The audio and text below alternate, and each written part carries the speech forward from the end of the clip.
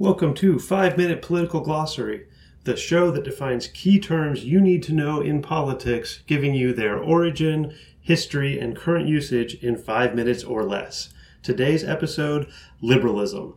Liberalism is an Enlightenment concept developed in the 17th century but fully expressed in the 18th century that values freedom, hence liberty, hence liberalism. It is generally viewed to be against most authoritarian power structures, especially those of monarchy, aristocracy, and the church.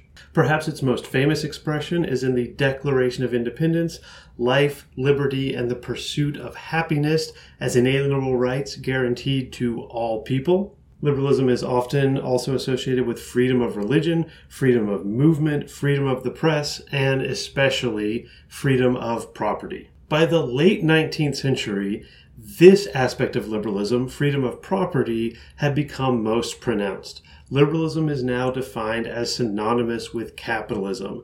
In this period, liberalism meant laissez-faire, let it go, meaning the government should not intervene with markets and any forms of private property. In fact, liberalism became so strongly tied to capitalism that the liberals of the late 19th century not only believed that the government should not intervene in the market, but also believed that the government should intervene to make capital flow freely, including against labor. This led especially frequently to government forces being organized against labor and in favor of capitalism.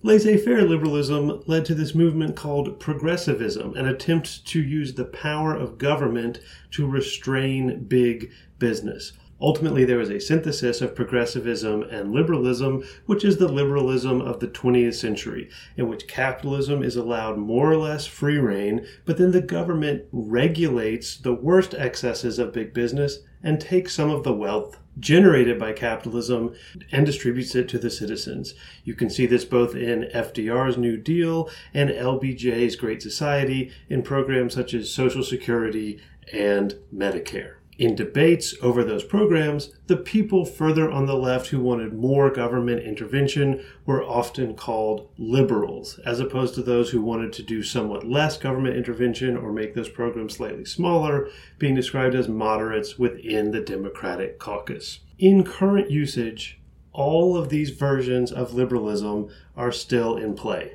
In one sense, liberalism still means a general belief in liberty, things like freedom of speech and freedom of the press. In this sense, liberalism is defined against totalitarianism or authoritarianism, and the enemies of liberalism here could be anything from fascism on the right to Stalinism on the left. Liberal is often still used as interchangeably with libertarian or laissez-faire. This is the late 19th century definition of liberalism, meaning full throttle capitalism, no restraints on the liberty of money and people. In this sense, freedom of money in U.S. campaigns is a key expression of liberalism. The most common use of liberal is still probably the 20th century definition of liberalism associated with people like FDR and LBJ. Liberal meaning someone who believes that capitalism should not be destroyed, but should be regulated and that the government has a role to play in the market. Finally, you will also still see liberal especially used in discussions of the Democratic caucus to mean people who want more left-wing government intervention as opposed to moderates who want less left-wing government intervention. All four of these terms are still used in 21st century discourse, so when you see someone using liberal or liberalism, make sure you know which one they are referring to.